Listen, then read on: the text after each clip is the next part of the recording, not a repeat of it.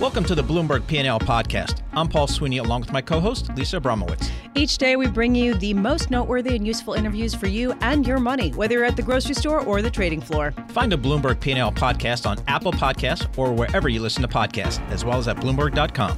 Just to give you a sense, we are seeing a bit of those gains being paired with all the three main indexes up about 0.7%. Heading into 2020, we see a consensus forming that the fundamental economy will be fine, will be strong, will continue to chug along, and will allow you to clip coupons, perhaps not deliver the same kinds of returns as we saw in 2019. But really the question is, what could go wrong? And Danielle DiMartino Booth is joining us now here in our Interactive Brokers studio. She's Chief Executive Officer and Chief Strategist for Quill Intelligence LLC, former advisor to the Dallas Federal Reserve, as well as a Bloomberg Opinion contributor. So Danielle, what are you seeing when it comes to the fundamental economy and signs that the consensus is right, that we're just going to chug along through 2020? Well, I think if you study the headlines, everything looks really, really good on the surface. But having worked at the Fed for as long as I did, we pay very close attention. I know Powell pays close attention. He won't say it in public, but he pays close attention to revisions to data. And what we've seen so far through July with the preliminary data is that we've had 15 consecutive months of downward revisions, again, through July of 2019.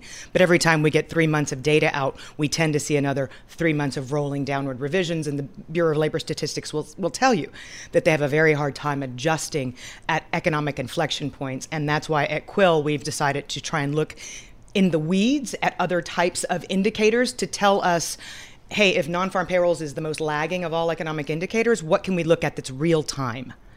All right, so when we think about the economy, I think most people are just falling back on the fact that the consumer is strong. They look at the employment numbers. How do you think about the employment numbers at Quill? So we try every week to track two things in the jobless claims data because it's very timely. It comes out on a weekly basis. We follow the number of states in the country that have rising jobless claims. So we're looking at the breadth, how far across the nation or not. Jobless claims are rising, and so far, we're seeing about 57%. So over 50% of the states have rising initial jobless claims. And then we also study very closely continuing claims, knowing that just because you apply for unemployment insurance does not mean that you receive it. If you look at not seasonally adjusted continuing jobless claims, you're actually looking at hard weekly data on the number of Americans currently collecting unemployment insurance. We know Thanksgiving was a very noisy contributor to the data, so we've adjusted it on a 53-week year-over-year basis, and what we found was 10 consecutive weeks of rising continuing jobless claims in this country. That's a red flag to me. All right, so what does that mean? Translate that for 2020. Well, what we're seeing is an increasing trend of what the CFO Duke survey said yesterday, that 58% of CFOs are in a cost-cutting mode. A cost-cutting mode is a polite way of saying we're trimming headcount. It's not, again, something we're seeing in the non-farm payroll unemployment data, but it's definitely something that is being picked up in the weekly data. And actually, to that point, we did get jobless claims today that rose 49,000 to 252,000 versus the estimate of 214,000. Right. So, Paul, we are seeing that exactly. Well, yes, but I have a really hard time with these 2 weeks. I mean, you kind of have to marry the two of them because Thanksgiving again is so noisy that you can't really trust this big number either. All right, so given that we may be seeing maybe from some of your data a little bit slowing on the consumer side with the employment, what do you do on your kind of when you think about the credit markets where you're allocating? So I obviously I live on Twitter, and the the mantra on Twitter is it's only energy. So I got so tired of hearing that I kind of dug in the weeds.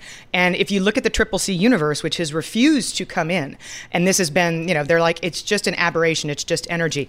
So 53% of the CCC universe is trading, so that's over half of the CCC universe is trading at less than 90 cents on the dollar. So of that universe, 29% is energy. What's the other? Other stuff. Like not retail. Energy. We've seen a lot of retail. We've seen retail. We've seen some tensions in communications. We've seen some chemical downgrades.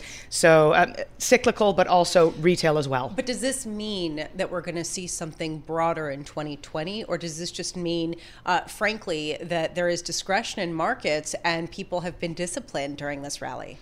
Well, so you would want for investors to be discerning and looking at companies that might, go from triple C to A is for Apple, B is for boy, C is for cat, D is for default. So you would want for them to be discerning. And say D is for dog. Okay. But at the same time, you can't just look at the data and say it's just an energy thing, because it's so much broader than that. That being said, I'm going to talk out of the other side of my mouth. The entire triple C universe, $171 billion worth of debt, is only 15% energy. So we're definitely seeing twice the percentage in terms of deeply distressed paper being in the energy sector. And from everything that we know, from the $11 billion Chevron write-down yesterday, there's still a lot of bad things going on in the shale complex. And, Oleg Malentov, my buddy over at Bank of America Merrill, him, he's been in high yield forever. He anticipates that by the end of 2020, given the 7% trailing 12-month default rate in energy, that we will be back up at 2015, 2016 double-digit default rates. Well, broadly defined, are you seeing heightened credit quality issues in the marketplace? If not, do you think we might see them in 2020? I think that after the turn of the year, after portfolio managers have finished all their window dressing, that we are either going to see double B spreads rise, in other words, credit stress spreading, or we're going to see triple C's spreads come down. It's got to be one or the other, because we've never had a dislocation of this persistence and length in time. What about loans? We've seen, for example, one prediction, I believe out of UBS, that leveraged loans will return a negative return next year. They'll decline 1% to 2%. Do you agree? Yes. One of my favorite credit rating high yield analysts, who will remain unnamed, basically said, look, Danielle, if you really want to go to the quick and dirty on this, if you can't access the high yield bond market, go to the leveraged loan market. They'll loan you money. So everything I'm saying about triple C's, you need to downgrade further if you're talking about the leveraged loan market. And Molly Smith has done a fabulous job reporting on this. We've definitely seen more than just a few instances of leveraged loans blowing up. And when they blow up, because there's no covenants assigned to them, they gap down very quickly. So I think that's going to affect recovery rates in the next credit downturn. Danielle DiMartino Booth, thank you so much for joining us. We really appreciate it. Danielle's the CEO and Director of Intelligence for Quill Intelligence, and also a former advisor of the Dallas Federal Reserve and a Bloomberg Opinion columnist. You can read all of her work and that of all of Bloomberg Opinion on Bloomberg.com/opinion or on the terminal OPIN Go. I will say it raises an interesting question, because it sort of raises a challenge to the consensus heading into 2020. And this was sort of my takeaway, is that we have this belief in stability. Despite the political risk, despite the fact that we have a number of headwinds to growth. And if that gets upended, that upends the vast consensus across Wall Street. And there are some warning signs that there is not necessarily the strength to sort of keep chugging through some of the uncertainty that could come up. Yeah, absolutely right. And Danielle kind of calling out the labor market issue, because, again, the print that we just had this week on the labor market front was very strong, and the market took that very in a bullish light. And certainly the Fed did, saying that the economy is generally in very good shape. This is Bloomberg.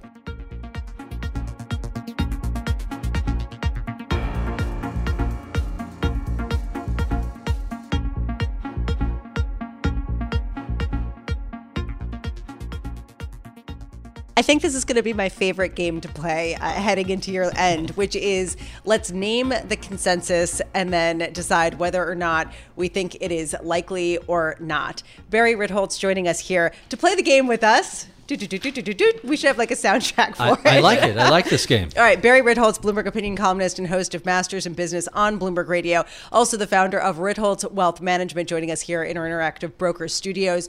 First consensus, the economic fundamentals will stay strong and it will be a coupon clipping year in 2020. Go. So we have the industrial sector in a recession already. And admittedly, that's a much smaller part of the economy than it used to be.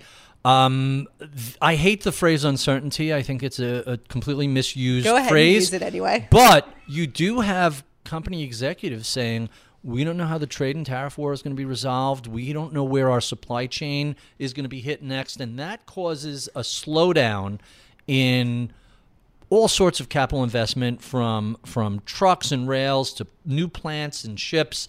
And it's a self-inflicted wound. And as long as this just continues as long as Lucy keeps pulling the football away and Charlie Brown keeps being a sucker for it, 2 feet forward, 2 feet backwards, we've made no forward progress with that. So an okay year, maybe 2.25 GDP. Maybe towards the end of the year, things start to soften. Hard to tell much more than a quarter or two out. So this is, in other words, yes, he agrees with the consensus. Paul. Is that the consensus? I honestly don't know. Yeah, that's the I would consensus. think so. All right, another call here. The short-term Fed repo market could, in fact, be a big problem for markets. That's the silliest thing I hear. Everybody is the old line is, to a man whose only tool is a hammer, everything looks like a nail. To the people who missed the financial crisis in 07, 08, 09, and now they have a little PTSD and they're just fearful of the next crisis. They're scared of their own shadow. Everything they see is the next boogeyman that's going to cause the next market to get slashed in half. And so everything becomes, we had a liquidity crisis during the 08-09 period, so now everything else is going to lead to a liquidity crisis. First of all, I don't imagine the Fed would tolerate more than a little bit of a problem. And you saw their last response when things got gummed up. This is a problem with the plumbing, not a systemic problem. Admittedly, 1987 was a plumbing problem that spun out of control, but this just doesn't look or smell like an 08-09 disaster. We should have like a noise for rejected, consensus rejected. Yeah. All right. There's a television show that does that already. I don't know if its ratings are any good. Well, I want to get to the next issue, which is developing markets versus developed markets. Developing markets have that people expect them to perform better pretty much across asset classes next year versus developed ones. Go. Well, EM is having a fantastic 2-day run. This is the best 2-day run we've seen in emerging markets in a long time. The gap on valuations between the U.S. and the rest of the world, the U.S. and EM, or we won't even talk about frontier markets, is as large as it's ever been. And if you believe in mean reversion, you would say lighten up on the U.S., buy emerging market. However, you could have said the same thing every year for the past 5 years, and you would have been wrong. And full disclosure, I've been wrong about this for a couple of years. My only caveat is I've said I will look like an idiot for 2 or 3 years and then look like a genius. So now we're in year 2 of looking like an idiot, recommending EM.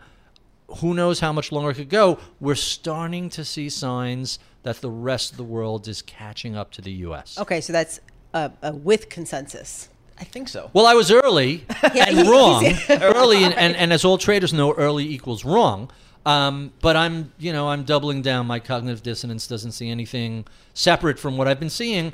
The U.S. is fully valued. I won't even say richly valued. The rest of the world is pretty cheap. If you want to buy value, you look outside of the U.S. If you want to buy momentum, straight to the S&P 500. The Fed's going to do nothing in 2020. So I don't buy. So here's the consensus. The consensus is quantitative tightening and rising interest rates throttled back the economy, and that's what caused the Q4 2018 20% drop. And I think that's utter nonsense. It is a classic after-the-fact explanation that nobody said, oh, by the way, we're too tight and we're going to see a big drop beforehand. Other than the president. Well, he's been saying that since the day he got sworn in. After saying Janet Yellen should be ashamed of her low rates previously. Right. So I don't believe that we're too tight. We are still very close to emergency footing. I'm not a big fan of higher rates, but I do like the idea of the Fed normalizing rates, normalizing their balance sheets. I've been saying this for, 7 years now. It's time for the Fed to stop their extraordinary accommodation, which effectively has the result of driving asset prices higher and not a whole lot more.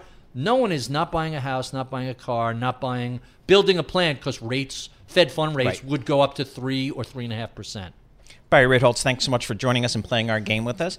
Bloomberg Opinion columnist and host of Masters in Business. That's on Bloomberg Radio. He's also founder of Ritholtz Wealth Management, joining us here in our Bloomberg Interactive Brokers studio. Consensus throwdown. Consensus throwdown. That could be it. We'll take that to Anthony from SPAR to see what he thinks.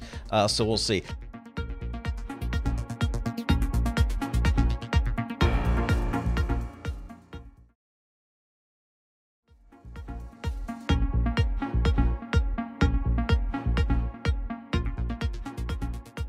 Well, a couple of days ago, the House passed the USMCA bill. Mexico, Canada, the U.S., that trade bill, the new NAFTA, if you will. The question is now, when will the Senate approve it as well? To get some details, we welcome Shannon O'Neill. She's a senior fellow for Latin American Studies at the Council on Foreign Relations and also a Bloomberg Opinion columnist. Shannon, thanks so much for joining us. I guess there's some conflicting signals from Senator Mitch McConnell about whether this USMCA bill can get ratified in the Senate this year, or is it going to be pushed into next year? What are your thoughts?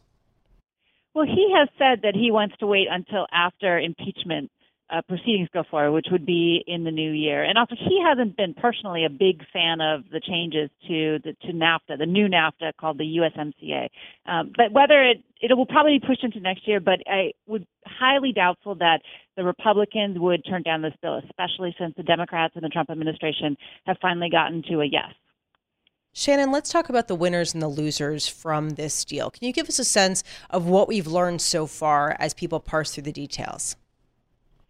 Well, I think there are political winners on both sides. The Trump administration Trump during his campaign said he was going to renegotiate NAFTA, and lo and behold, he has renegotiated NAFTA. On the same time, the Democrats have wins there. They said that they would fix the bill, that they weren't on board with what had originally been negotiated, and they got particularly Mexico, but also Canada, to move on some things. So they can go back and say they have a win on labor issues and environmental issues and the like. As we look at the U.S. economy, I think American companies in general, there's some wins there. Definitely internet companies, Amazon.com, there are wins there, both because you'll see more e-commerce go into the other countries. You have the taxes, what they call de minimis, the amount of money you're allowed to send duty-free has increased in both Canada and Mexico. And also the internet and tech companies fought back some changes that were suggested by Democrats to increase sort of their obligations in terms of responsibility about what goes back and forth across the border. So internet side are winners. The losers, actually the biggest loser was the pharmaceutical industry. Things that they had wanted in USMCA that had been in the first round got stripped out in the second round. So I think they came out the biggest losers this time around in what looks like will pass through the U.S. House and Senate. Shannon, some critics are suggesting that this is much ado about nothing, that the new NAFTA is not a whole lot different from the existing NAFTA. And then all we've done is taken a year here to kind of, bandy about and get political, and but nothing really's changed. Is that fair, do you think? So there are some updates in this version of it. And NAFTA was passed back in 1993. The world was a really different place back then. So this version has different regulations for e-commerce and digital flows of information that wasn't even on the horizon really back in the 1990s. So that is new. We see updates in intellectual property rights, some other types of things that most of which were frankly included in the TPP, the Trans-Pacific Partnership, which was a big Obama administration initiative with the countries in Asia as well as Latin America. So some of that stuff is new to NAFTA.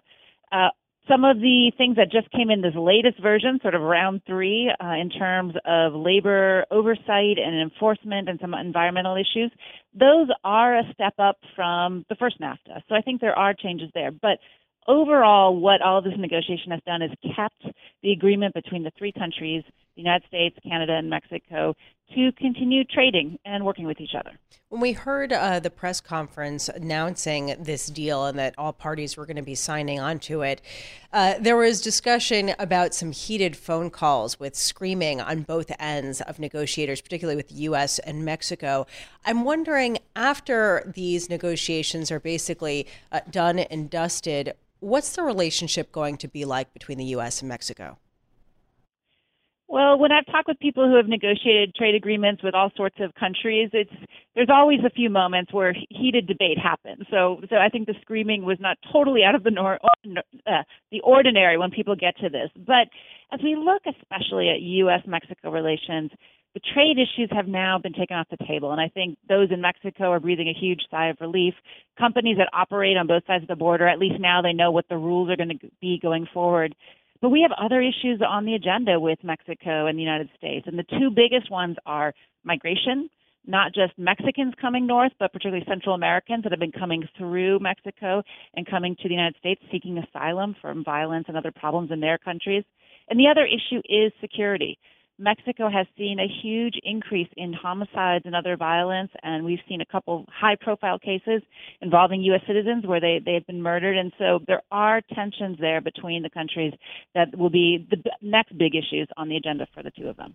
Shannon, so both the White House and Congress, particularly the Democrats in Congress, taking credit for this deal, saying it's a good deal for America. How do the Canadians and Mexicans view it? Do they view it as a good deal for them? A deal is a good deal for them. So I think both countries were playing a bit defense to make sure that NAFTA stayed together, the three countries stayed together in a trading bloc. There are some things in this that are good for both of those countries, and a lot of these updates to the old NAFTA will be good for all three countries and their economies.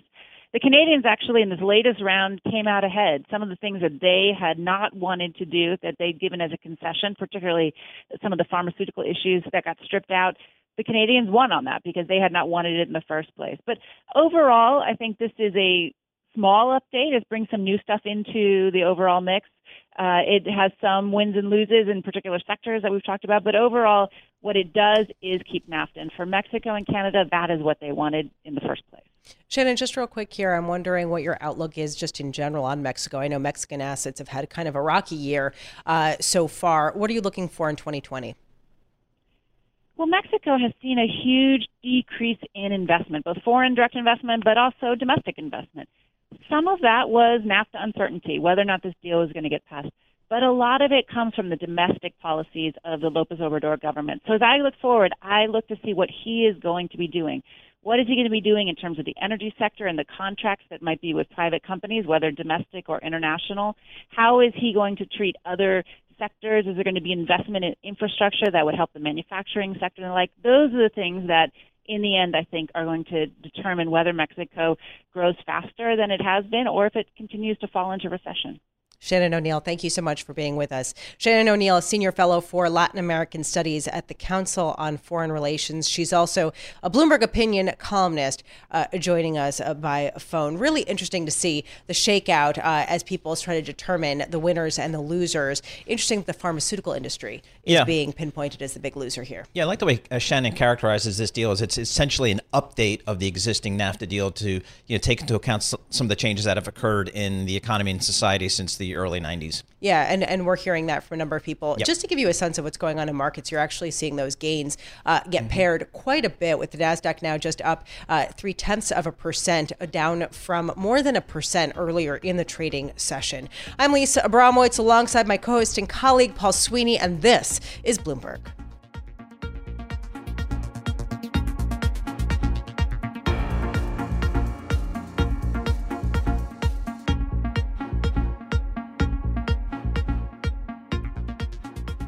A big question mark facing the market has been the housing market, which had been showing signs of softness, seemed to stabilize and even show signs of strength on the lower mortgage rates. But there's a question now with affordability, with the prospects going forward of uncertainty. Doug Duncan joining us right now. He is Senior Vice President and Chief Economist at Fannie Mae.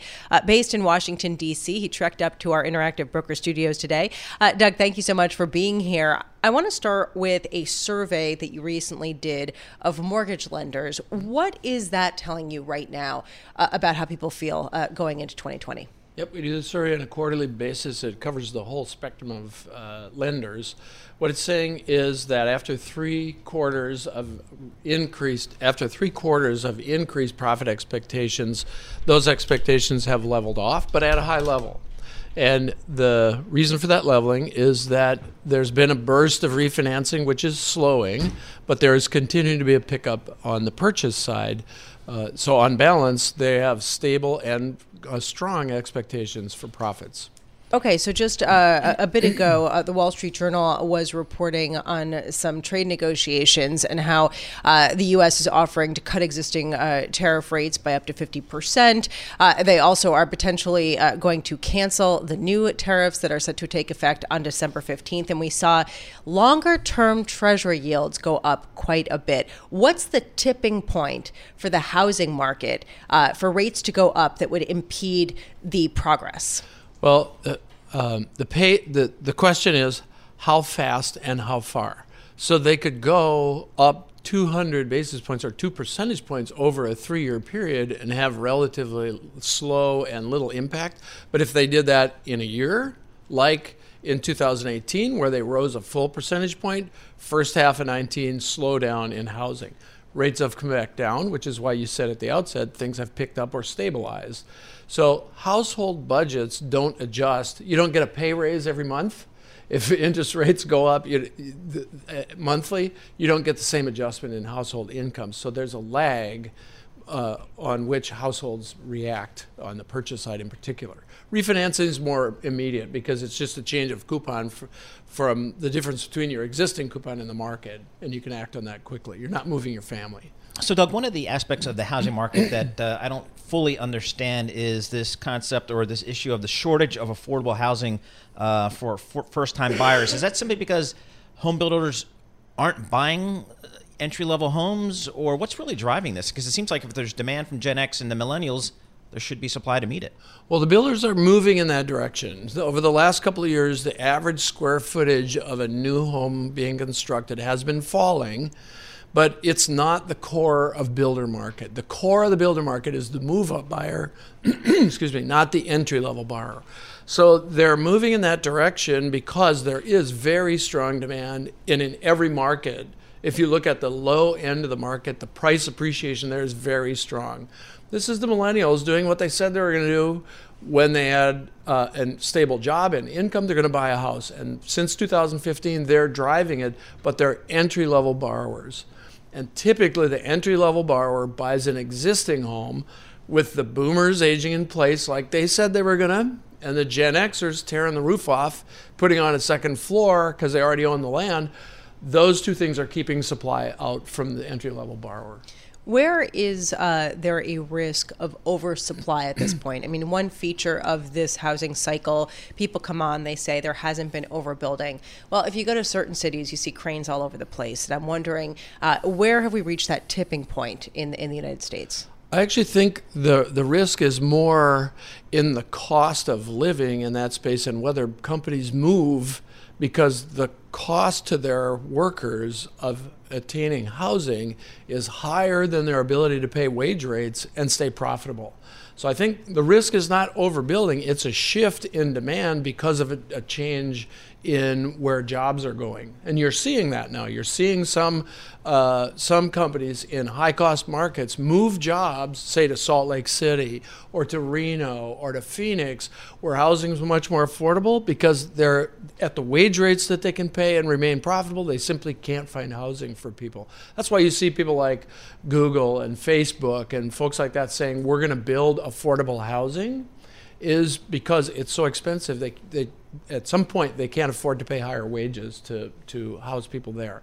That's something we're looking at from a mobility perspective, because the question is, if you start moving jobs out of a market, will prices start to come down because demand for housing will fall, right? And people start to sell.